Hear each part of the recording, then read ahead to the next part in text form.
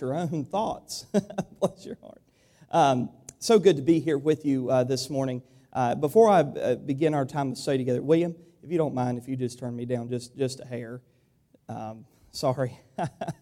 He's manning it all back there. Thank you. He's doing an excellent job. He's playing the role of two people today while Alan's away and out of town. But we're so thankful and blessed to have some of our missionaries with us, Stephanie and Arian Costa. And your kids are David and Abigail. Y'all have no idea how big of an accomplishment that is for me to remember y'all's names. So, remember, not just y'all, but anybody. And so I was working really hard this morning. I was like, I want to make sure I get this right. But it's so good to have them, thank you, with us this morning. And they're going to come right now and give us an update. But I'm going to have a prayer for them and for their mission before they begin. So if you'll come, and I'll pray over you all. Let me pray for you folks. Father, I just come right now and just thank you for your love, your grace, and your mercy that you poured out through Jesus on the cross. And it's because of that message of Jesus, that wonderful gospel, that these people are working in your harvest fields around the world.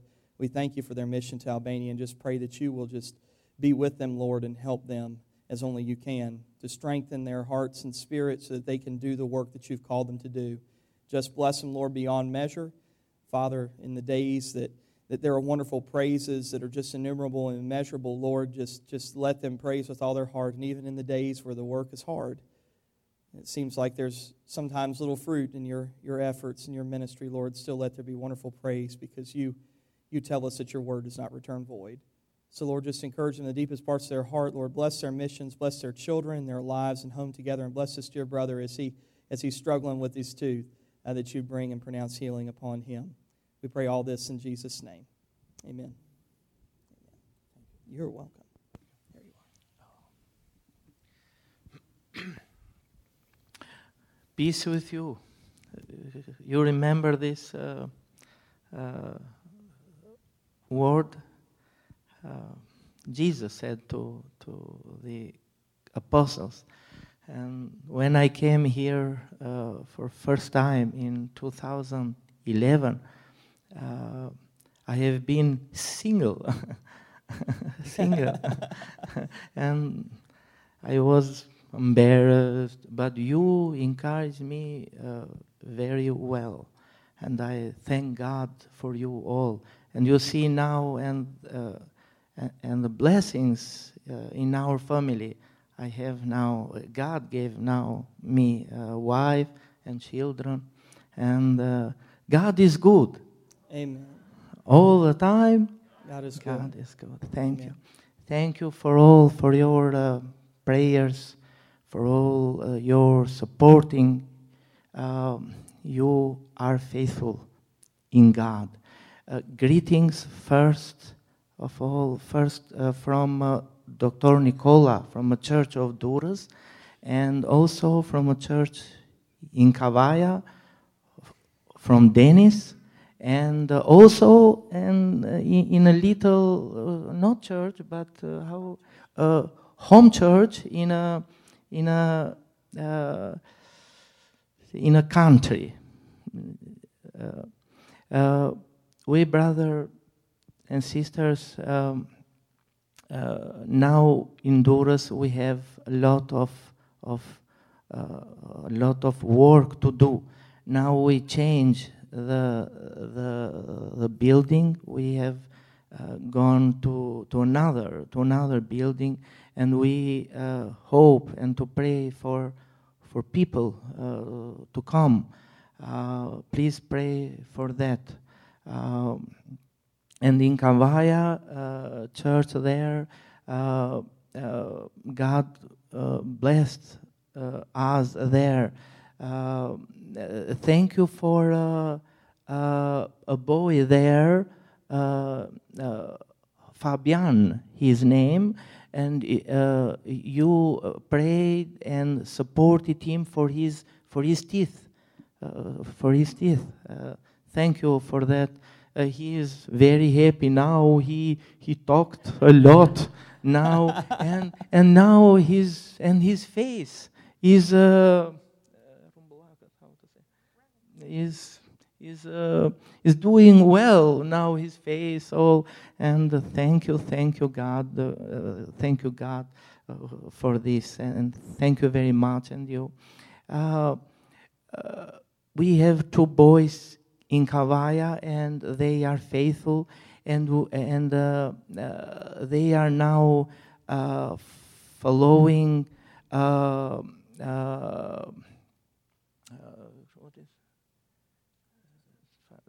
Going to school for one is for electric, and another is for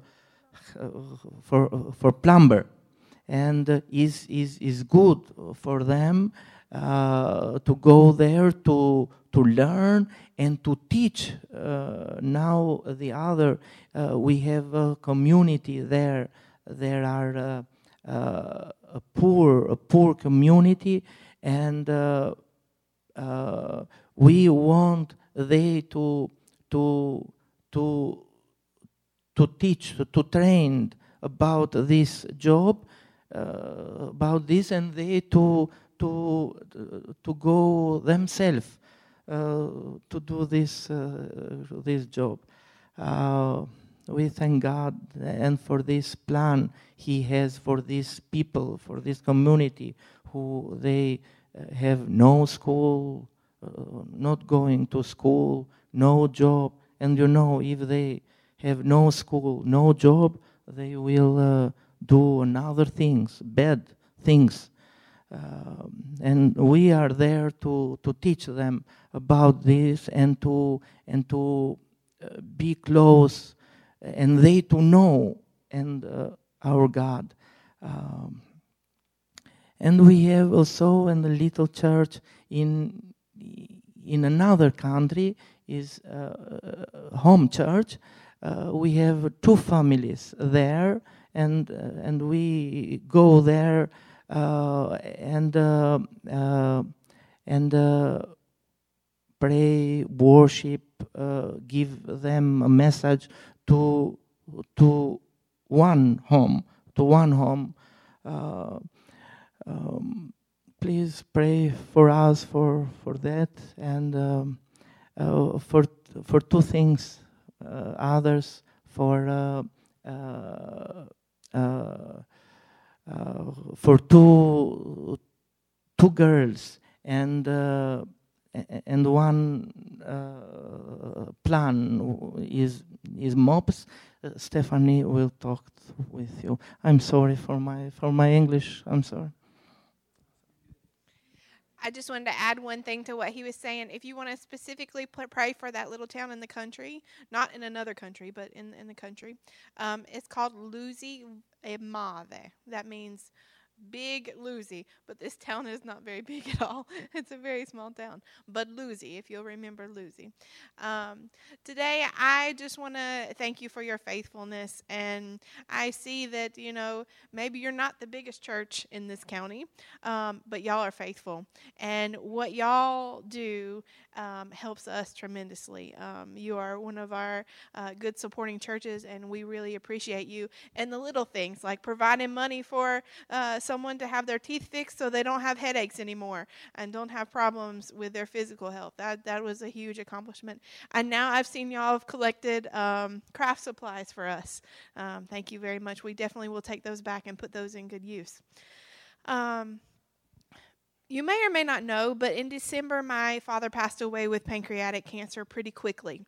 I came back in November with Abby because I wanted to spend some time with my family as my dad was getting sicker, and we knew that things would not last very long.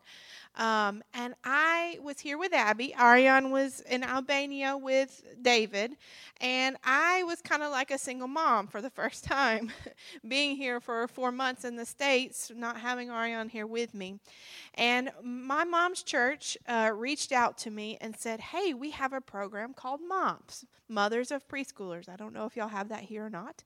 But it is a wonderful program, and I was able to go to MOPS for a couple of times at my mom's church, and I said, wow, this would be amazing if we had it in Albania, because moms in Albania basically are homebound. They stay at home, they cook from scratch, they do everything in the home, and the husband goes out and works, drinks coffee, meets his friends, but usually the women don't. The women stay at home and are secluded with their children pretty much for the most part.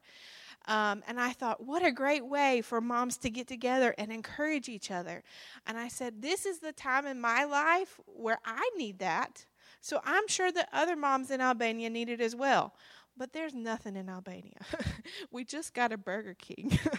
So I'm thinking there's no MOPS in Albania. I'm going to have to start it from scratch.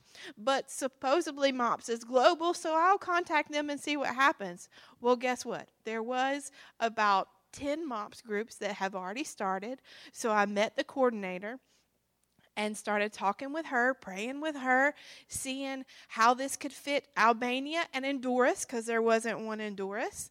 And in May, we were able to start our first MOPS class. I have about 5 moms, but not all of them are Christians, which is excellent. Excellent. Because I want to pull them in, and I want to show them the love of Christ. And I, in the past, had done English classes because I'm a teacher. In America, I was an ESOL teacher, so I taught English in the schools. But that was really, I don't think, what God was leading me to do, because I would have teenagers that would come for a couple days, and then they wouldn't come anymore, and then they'd come later, but then they were lost in the lesson. And I was like, I'm just not feeling this as a ministry for Christ. But then when MOPS happened, I was so excited. I couldn't wait to tell Ariane. I was like, Ariane, this has got to happen in Albania. So now I'm praying that it will also be able to start in Kavaya. I mean, I don't want it just to be in Doris. I want it to be in Kavaya as well. So pray that God will allow us to spend our time wisely, going from town to town, and to make this happen. The moms are very encouraged that are in the program, and we're really excited about it. Another thing Ariane wanted me to talk to you about was when we moved the church, it was a great blessing in Doris. We were able to find a nicer building at a cheaper price, which was 2 benefits. But I feel like this was more not just a location move, but also a God move, because since then we've been able to work in that neighborhood. Our old church was on the main street in Doris. It was very, very busy. People didn't stop for anything. It was go, go, go.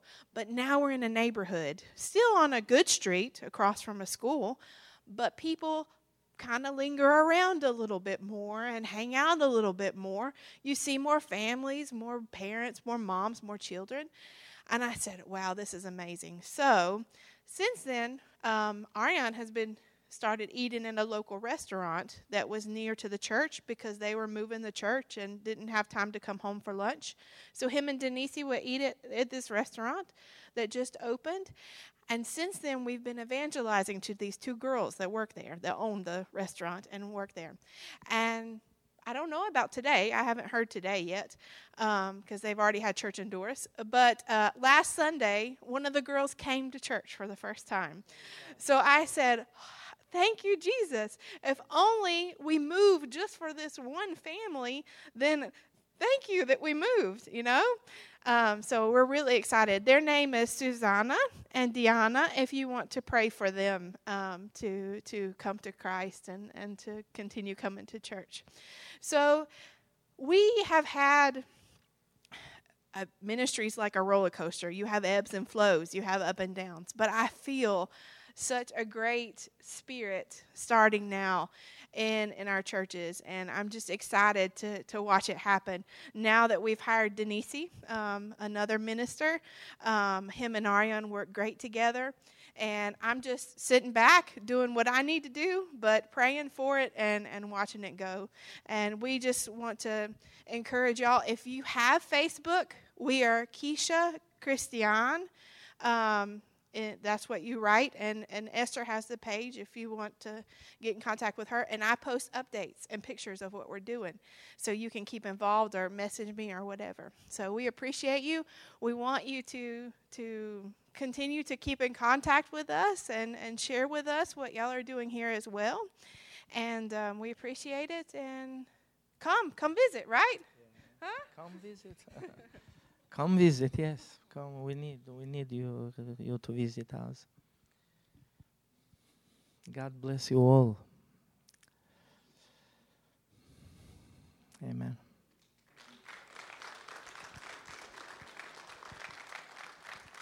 Thank you, brother. Appreciate you.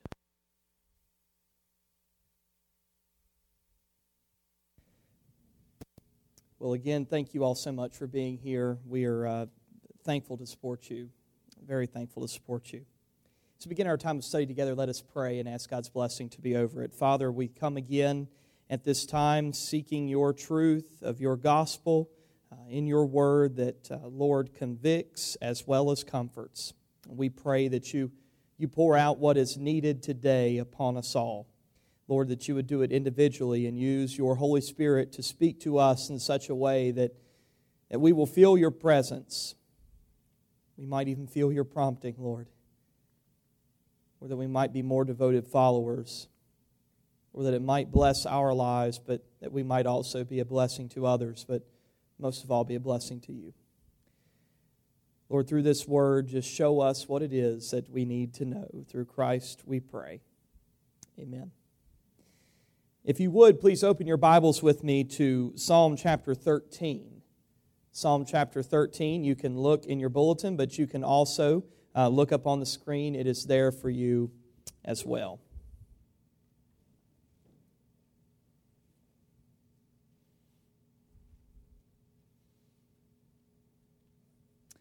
Psalm chapter 13, beginning in verse 1, reads like this. How long, Lord, will you forget me forever? How long will you hide your face from me? How long must I wrestle with my thoughts and day after day have sorrow in my heart? How long will my enemy triumph over me? Look on me and answer, Lord my God. Give light to my eyes, or I will sleep in death. And my enemies will say, I have overcome him, and my foes will rejoice when I fall. But I trust in your unfailing love. My heart rejoices in your salvation. I will sing the Lord's praise, for He has been good to me. Sometimes I think we just need to complain. Anybody else in agreement with me on that one? Say, oh yeah. Okay, I'm glad we're all in agreement here. I'm glad I'm not alone. Sometimes I think we just need to complain. And I'm not just going to say that and leave it. I want to tell you why. I simply ask you, have you ever had something that bothered you so bad that you just constantly ran it through your mind? You were running through 1.5 million scenarios. You were thinking of all that you could have said and all that you could have done. You kind of look a little bit like this guy here. You start out puzzling and wondering, and you kind of bring forth those if-onlys. If I had only, or if only I had said this. If only I had done that. Or I can't believe that they would do this to me. Or it's just not fair. We complain, don't we? It starts first in the brain. Starting to try to rationalize it ourselves. I think you well get the picture. But it's in times like this that after we think about it ourselves for a little while, what does it seem to be the next thing that we do or that we want to do? We seek out somebody else, right? We go to them and ask them to listen, maybe willfully or unwillfully. Sometimes we just unload on people, don't we? We begin to express these complaints that were at one time secluded to just us. Now they're given to someone else. And you know what I tend to find? When we tell somebody else what's going on, when we even complain, because let's just be honest, that's what it is most of the time. We complain to somebody else. That when we've done this, I notice that we have accomplished absolutely nothing to work toward a resolution of our situation, because that's what a complaint is, right? A complaint is just a statement of which nothing is done about. You're just stating it, bothered by it, that's it. But generally when we complain to somebody, we usually feel better, don't we? We have that weight that's just lifted immediately off our shoulders just because we said something to someone, right? Our problems are just simply released when we express them. When we just get them off the top of our poor, tormented mind and out of our troubled hearts. This isn't just a kind of a recent development. This has been the human experience, I believe, for years. Let's look again at this passage. Let's be honest about how David prayed, because first, I see a complaint. I really do. I see a complaint where he says, "How long, Lord?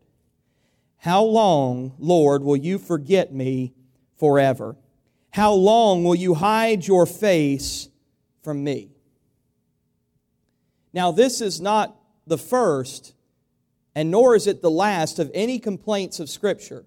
No, there's quite a few more. In fact, last week, we looked at Habakkuk when he complained to God, "How long, Lord, must I call for help, but you do not listen, or cry violence, but you do not save?" Moses said to the Lord, "Why have you been so hard on your servant? And why have I not found favor in your sight, that you have laid this burden of all these people on me?" Job grumbled when he said, "I have become a laughingstock to my friends. Though I called on God and He answered, a mere laughingstock, though righteous and blameless."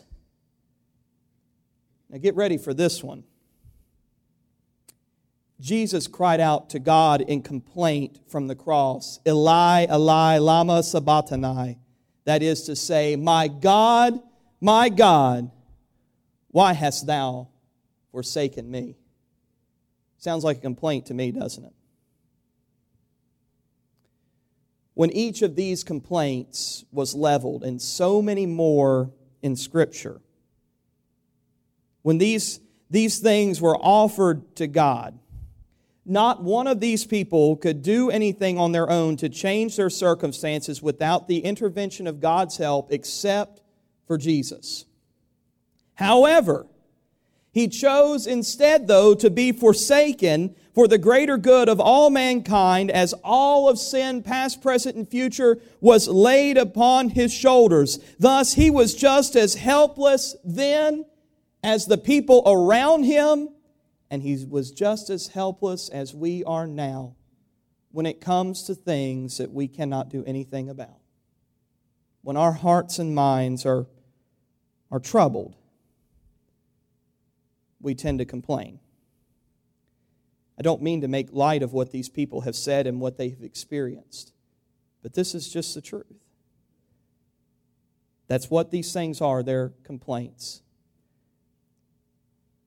But yet each one of these complaints has one key observation that cannot go unnoticed when we read them or when we hear them. The observation that we need to make is that these complaints were offered in faith. Each of these complaints, and so many more of Scripture, were always offered in faith. These people were all the recipients of great trouble in their lives, and each one, though, still yet had a great faith and trust in God. But that didn't change the situation for them in that moment. It didn't change the fact that they were still perplexed enough to ask God basically, "What are you doing? What's your reason? What's your purpose? Do you have a plan? God, where are you? Where are you?" Even though they had great trust and faith in God, there was still a moment when they had to release it because it was troubling their heart and mind so much. They just had to say, "God, why? When? How?" Or are you even going to work this out? Almost as to say, remind me, Lord. Remind me, Lord. So let's just take David, for instance, in this passage we've read this morning. Listen again to his complaint in verses 1 and 2. How long, Lord, will you forget me forever? How long will you hide your face from me? How long must I wrestle with my thoughts and day after day have sorrow in my heart? How long will my enemy triumph over me? You see, this is a complaint that comes at a time in David's life when he was afraid for his very life. He was the anointed king of Israel, but yet he was anointed king while there was still a king on the throne. You remember King Saul? Does anybody remember how he felt when he found out that David had been anointed king? Good for him. That's wonderful. I will gladly step down and let him have my throne. You can even have all my servants. You can have all my gold. You can have everything. Absolutely not. Saul was dethroned by God himself, but yet he was still hanging on to every bit of hope that he could keep it. I hate to tell you all, folks, but I think you know this already, and it's something I need to be reminded of too. When God has set something in motion, no man can stop it. When God has a plan and a will that He sees that needs to be carried forth in this world, no one, including no one, can stop it. Talking about the end of time, Jesus said, only the Father knows, not even the Son, but only the Father knows when the end of time, when God calls all His children home, brings everything to an end, will be. No one can stop what God has put in motion, but that does not mean that we're not going to claw, we're not going to scratch, we're not going to beg, we're not going to plead for things to change and work in the favor that we think it needs to be. David was afraid for his life because all Saul wanted to see David was dead. Now David knows in the deepest recesses of his heart that God did not make him king just to see him killed. But that does not mean that he's not still afraid. Just because God is protecting us and leading us doesn't mean that we're not going to experience some near misses, some scrapes that make us hold our breath, wondering if we'll breathe the next. But how many of us have been there before?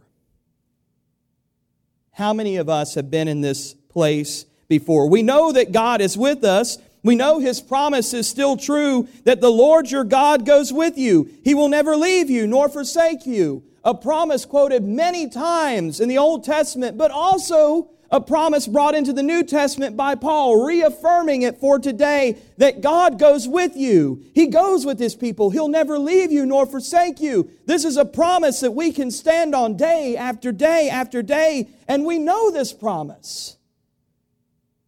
We can quote it in difficult times. But even though we know it, even though we want to believe it, we cannot seem to get our minds to shut down the thoughts that come as a result of our anxious moments of waiting. We think to ourselves, just as David, how long, Lord? How long? How long, Lord? How long? I want you to listen to these great words I discovered this week from a respected commentary I turn to just about every week. The commentator said, the fourfold how long, being that there were 4 times David said, how long, of verses 1 and 2 set forth David's complaint sharply. If God cares, why has He not responded? If God cares about me, why has He not responded? Yet, how long, when David says it, contains the hope that there will be divine action in spite of present appearances. When he says how long, he doesn't believe that he's just going to end there. He says, how long, Lord, knowing that something is still yet to happen for him that he cannot see. He says it 4 times, reminding himself 4 times, how long, Lord? How long? How long? How long? Lord, I don't know how long it's going to be, but I know is what he's saying in the deepest part of his heart that he is going to do something. God will do something for David. This is just another reminder that words are powerful, especially first the Word of God and also the words of His people who pray in the Spirit. They are powerful. Amen? God's Word is power. God's Spirit through us makes our prayers go forth to heaven with great power. The spirit with which David offers his complaint is what turns this from a simple complaint that God minds to one that He now understands. Faith changes the nature of our complaint because our complaint is filled with the Spirit of hope. Because you see, hope is the central theme and the means of faith. Let me say that one more time. Hope is the central theme and means of faith. In fact, hope is what makes faith possible in the first place. Again, let's look at this definition of biblical faith, in that faith is confidence in what we hope for. Let's say that together. Faith is confidence in what we hope for and assurance about what we do not see. Hope is the central theme and the means of faith. David's hope, his faith in God's plan for his life is what enabled David to pray the following pray after his complaint. Faith is what enabled David to pray this after his complaint. Look on me, Lord, and answer me, Lord my God. Look on me and answer me, Lord my God. He levels a complaint to God, but then he prays, Lord, look on me and answer me, Lord my God. Give light to my eyes, or I will sleep in death. He's saying, illuminate me. Show me what you're doing. Show me yourself. Show me your plan. Show me who you are. Your goodness and your mercy. Everything of who you are. Show your light to my eyes, or I will sleep in death. And my enemies will say, I have overcome him. And my foes will rejoice when I fall. He says, Lord, let me see you so I don't fall. Lord, let me see you so my enemies cannot say that he fell because he did not trust his God. Where was his God, they would say. He's saying, Lord, show me who you are so they could never say that about you. Keep me strong, Lord, so that I will not fall. And not only may they not mock me, but may they not mock you. His complaint was followed by a prayer. And may we so train ourselves that after every complaint that we level, just as David, that we pray. And when we do, the direct result is one of true revelation. When we pray and leave our burden at the feet of Jesus, we walk away with an immediate answer to our situation, believe it or not. When we pray and leave our situation at the feet of Jesus, sometimes we may think that we might not walk away with an answer, but really, indeed we do. If we could say anything about what David has said here, he got an immediate answer to his prayers even though he did not know what the future held. And the same goes for us when we pray. Even when we do not know what the future holds, we have an immediate answer to prayer, and it's this, that God has got this. I've heard that a lot since I've come to this congregation. Brenda reminds me about it all the time. All the time. She's faithful to remind not only me, but each of us that God has got this. And that's not just a saying that she's created. That's a biblical statement she stands on, and the rest of us should too. That whenever we pray, we should realize at the end of every prayer, that's why Jesus prayed in the Lord's model prayer, Father, let thy will be done on earth as it is in heaven. He's saying, let God's will be made known among us as we live. May what God sees in heaven and wants there become a part of what we experience on this earth. When we pray, we should know, walking away, that God has got this. That in God's perspective, we should know to Him this answer is good enough for every circumstance. In God's perspective, this answer is good enough in every circumstance. That's what faith is all about. It's all about trust, and God is asking us, do you trust me? Do you trust me? Sometimes I have to be honest with myself and say, I don't know how much I trust you. I want to trust you, Lord. But my human nature is in the way. My humanness, as the phrase has been coined recently, my humanness, my fleshly nature is in the way of my trusting you. May we then pray, Lord, may my faith increase. May I learn to trust you more today than I did yesterday, because God's still offering this same answer every time we pray, that I've got this. That I've got this. This is an answer that's good enough for every circumstance, it's good enough for every hardship, and it's good enough for every trial, but there is a catch, and I've already mentioned it. And it's not a catch on God's end, it's a catch on our end, that we need to learn how to accept this answer from God when we pray, because until we do, this answer will never be good enough for us. But it's always good enough for God, because He is omnipotent. He knows all, He sees all, and He's going to do what is best. He only has good in store for those who love Him and who are called according to His purpose. I have great plans for you, Jeremiah 29, verse 11. Plans to prosper you, not to harm you. Plans to give you hope and a future. A promise for God's people of old, and a promise that we should still stand on today. God is still saying, I've got good in store for you. Why won't you trust me that I do? Though you may be going through a hardship right now, you're living in a sinful and fallen world. That's a reality that we have to get through our thick skulls, that I try to learn every day, and every trial gets us going even more, thinking, why is this happening? Just sometimes we live in a terrible world. And that's why God made us for heaven, so we don't have to stay here very long. That's just the reality of it. Sometimes when people ask me why, I just say, honestly, I just don't know. Because I don't sometimes. Bob Russell said, sometimes we can explain what happened to us.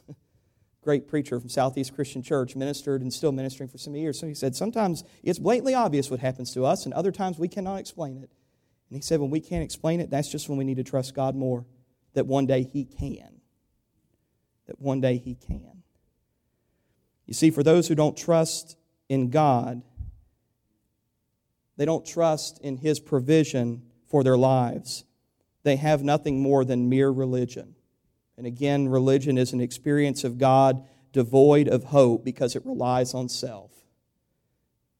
It's devoid of faith because religion is all about what I can do and what I think I need to do to worship and please this God. But we can do nothing to please God other than one thing, is to have faith and trust in Him, to place our lives in His hands. For those who have faith, they will be able to stand on the hope that God is working in our tomorrow when we cannot hardly deal with today. Though one may experience sorrow during the night, joy arrives in the morning.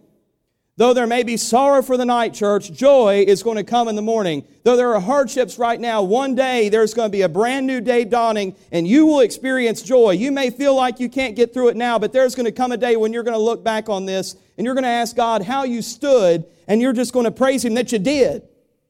Amen? But right now, that may be a hard promise to stand on because you're standing in the midst of that trial.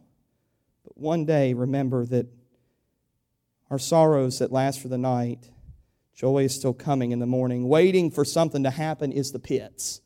I mean, it's just the truth. Waiting for something to happen is the pits. There's no doubt about that. But when we place our faith in God, as we wait on His promise to be fulfilled in our lives, that those who wait upon the Lord shall renew their strength. They shall mount up on wings like eagles. They shall run and not grow weary. They shall walk and not be faint. This is a promise that God tells us to stand in, because in periods of great waiting in our lives and in periods of moments of uncertainty, God has promised nothing less than to uphold us as His will unfolds. Though we can't see what's going on, He's promised He's going to give us strength to endure until His will is made known. It's in these moments that we are called to be still and know that I am God. Be still connotates that we need to stop. We need to stand still. We need to stop working. We need to stop planning. We need to stop trying. We need to stop worrying because those efforts have not worked yet. So stop. Be still. And know that I am God. Know that I care about you. Know that I am bearing your burden with you. Know that I am working in your tomorrow, even when you can't hardly deal with today. You know, a lot of people come to us and they say, calm down. You ever had somebody tell you that? Calm down. Just calm down. You're getting anxious. You're having a panic attack. You're working yourself up. Just calm down. Calm down. You calm down.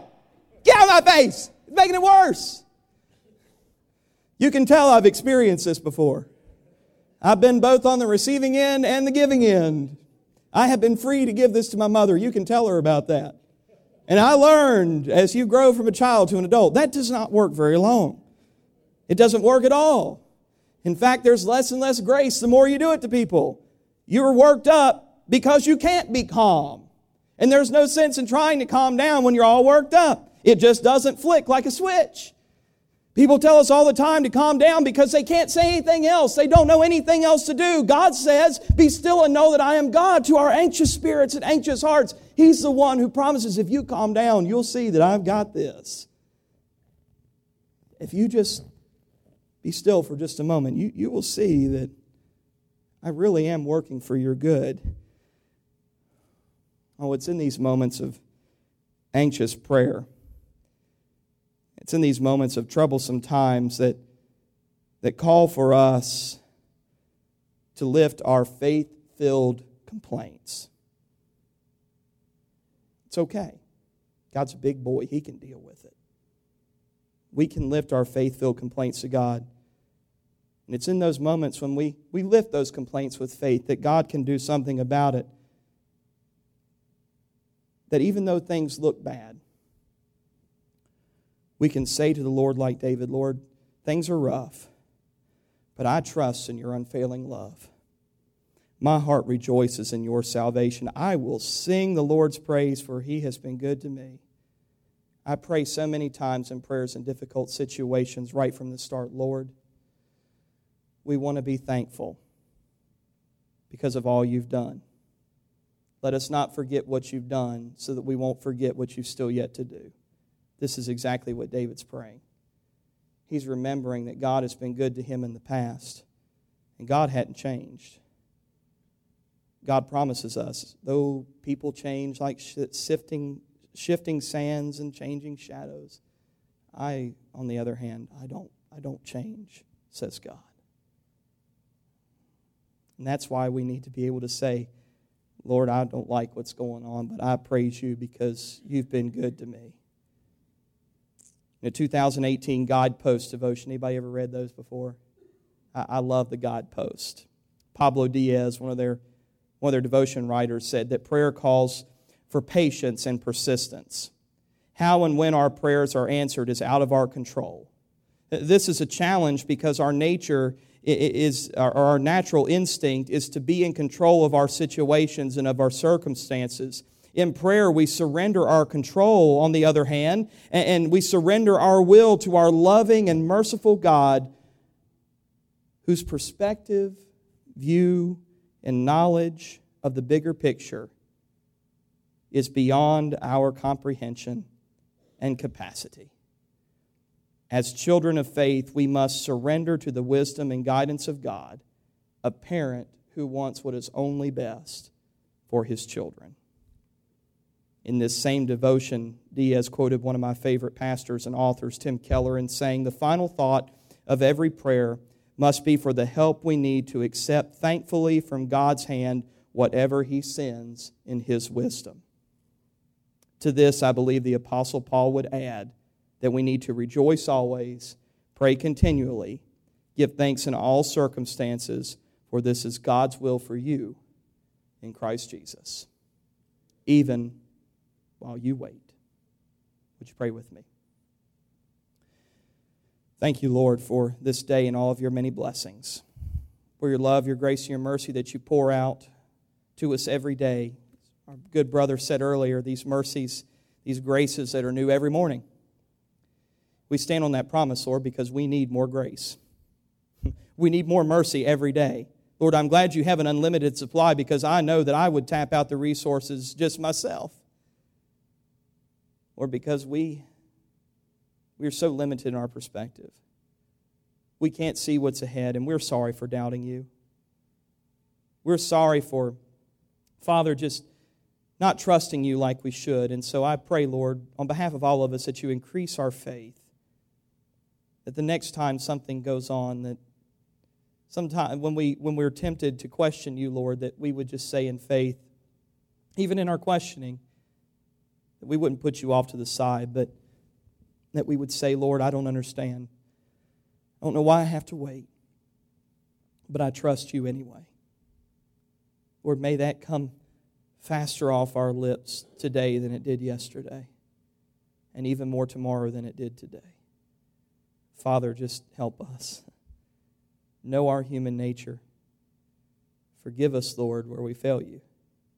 At last, save us through Jesus Christ. Lord, that we might learn how to better wait upon you. Pray this in Jesus' name. Amen. Well, I simply need to ask, we talk about David saying, how long will I wait on you, Lord? But the question is today and in this moment right now, how long will God wait on you? How long is God going to wait on you to accept grace and find salvation in His Son?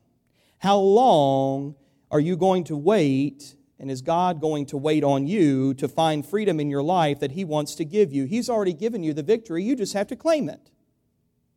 How long is He going to wait on you to lay that burden down? How long is He going to wait on you to get over your past so that you can accept the grace He's already given you and live in the bright, beautiful tomorrow that He has planned for you? How long is God going to wait on you, and how long is He going to wait on me? Church, don't let God wait any longer. If there's a need on your heart and your life, if you don't know Jesus Christ, come today, accept Him into your heart, prepare yourself for baptism. That way your sins might be washed away and you'll live in newness of life. If you need to repent because you're a sinner who has just strayed from the path, even though you're saved, we still stray and we wander, and you need to ask God, forgive me, Lord, of what I've done, and prepare me for that future that you have for me, that I might live in it with more freedom than I did yesterday. Come today and lay those burdens down at His feet. If there's something trouble in your heart and mind, give it to the Lord. Don't wait, because He doesn't want to wait any longer to give you these wonderful things He has in store for those He loves. If there's just anything that's troubling you physically, mentally, emotionally, spiritually, whatever it might be, lay it down at His feet that you might be blessed today like never before as we stand together and as we sing.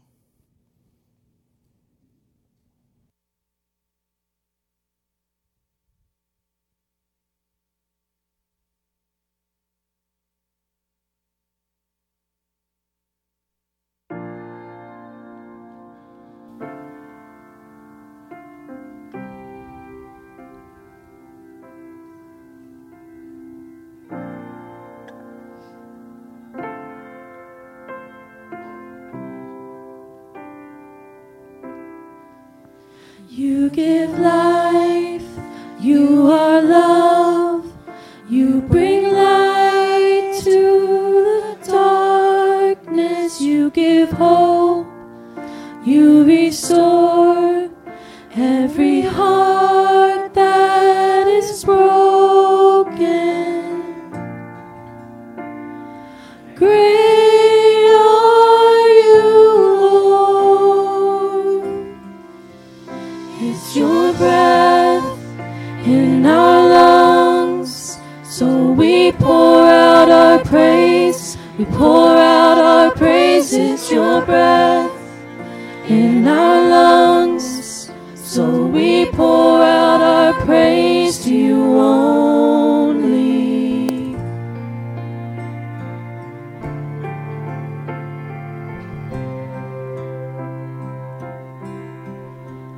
You give life, you are love, you bring light to the darkness, you give hope, you restore every heart that is broken. Great are you, Lord. It's your breath in our lungs, so So we pour out our praise. We pour out our praise. It's your breath in our lungs. So we pour out our praise to you only. It's your breath in our lungs. So we pour out our praise. We pour out our praise. It's your breath in our lungs. So we pour out our praise to you only.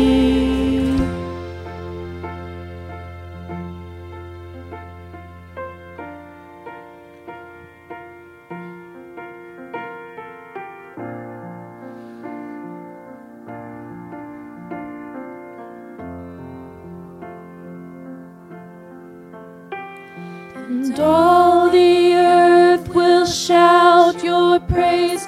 Our hearts will cry. These bones will sing. Great are you, Lord. And all the earth will shout your praise. Our hearts will cry. These bones will sing. Great are you, Lord. And all the earth will shout your praise. Our hearts will cry. These bones will sing. Great are you, Lord. It's your breath in our lungs. So we pour out our praise. We pour out our praise. It's your breath in our lungs. So we pour out our praise to you only. It's your breath in our lungs. So we pour out our praise. We pour out our praise. It's your breath in our lungs. So we pour out our praise to you only.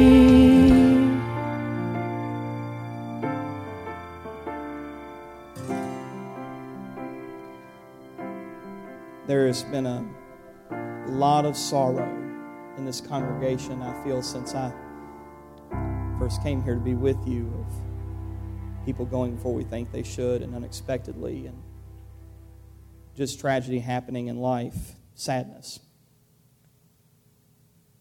A lot of times all I can do is say I'm sorry. But I can say with greater assurance that if we just wait on God, so I have to remind myself of this too, that He will provide something better than all of this. That He will bring us through, He will lift us up, and He will show us His grace and mercies every day, new each day to carry on. But there are a lot of people who are struggling to carry on right now. We need to keep them in our prayers. A lot of sadness and sorrow. If you'd be seated for just a moment. We've got some wonderful news that even in the midst of this,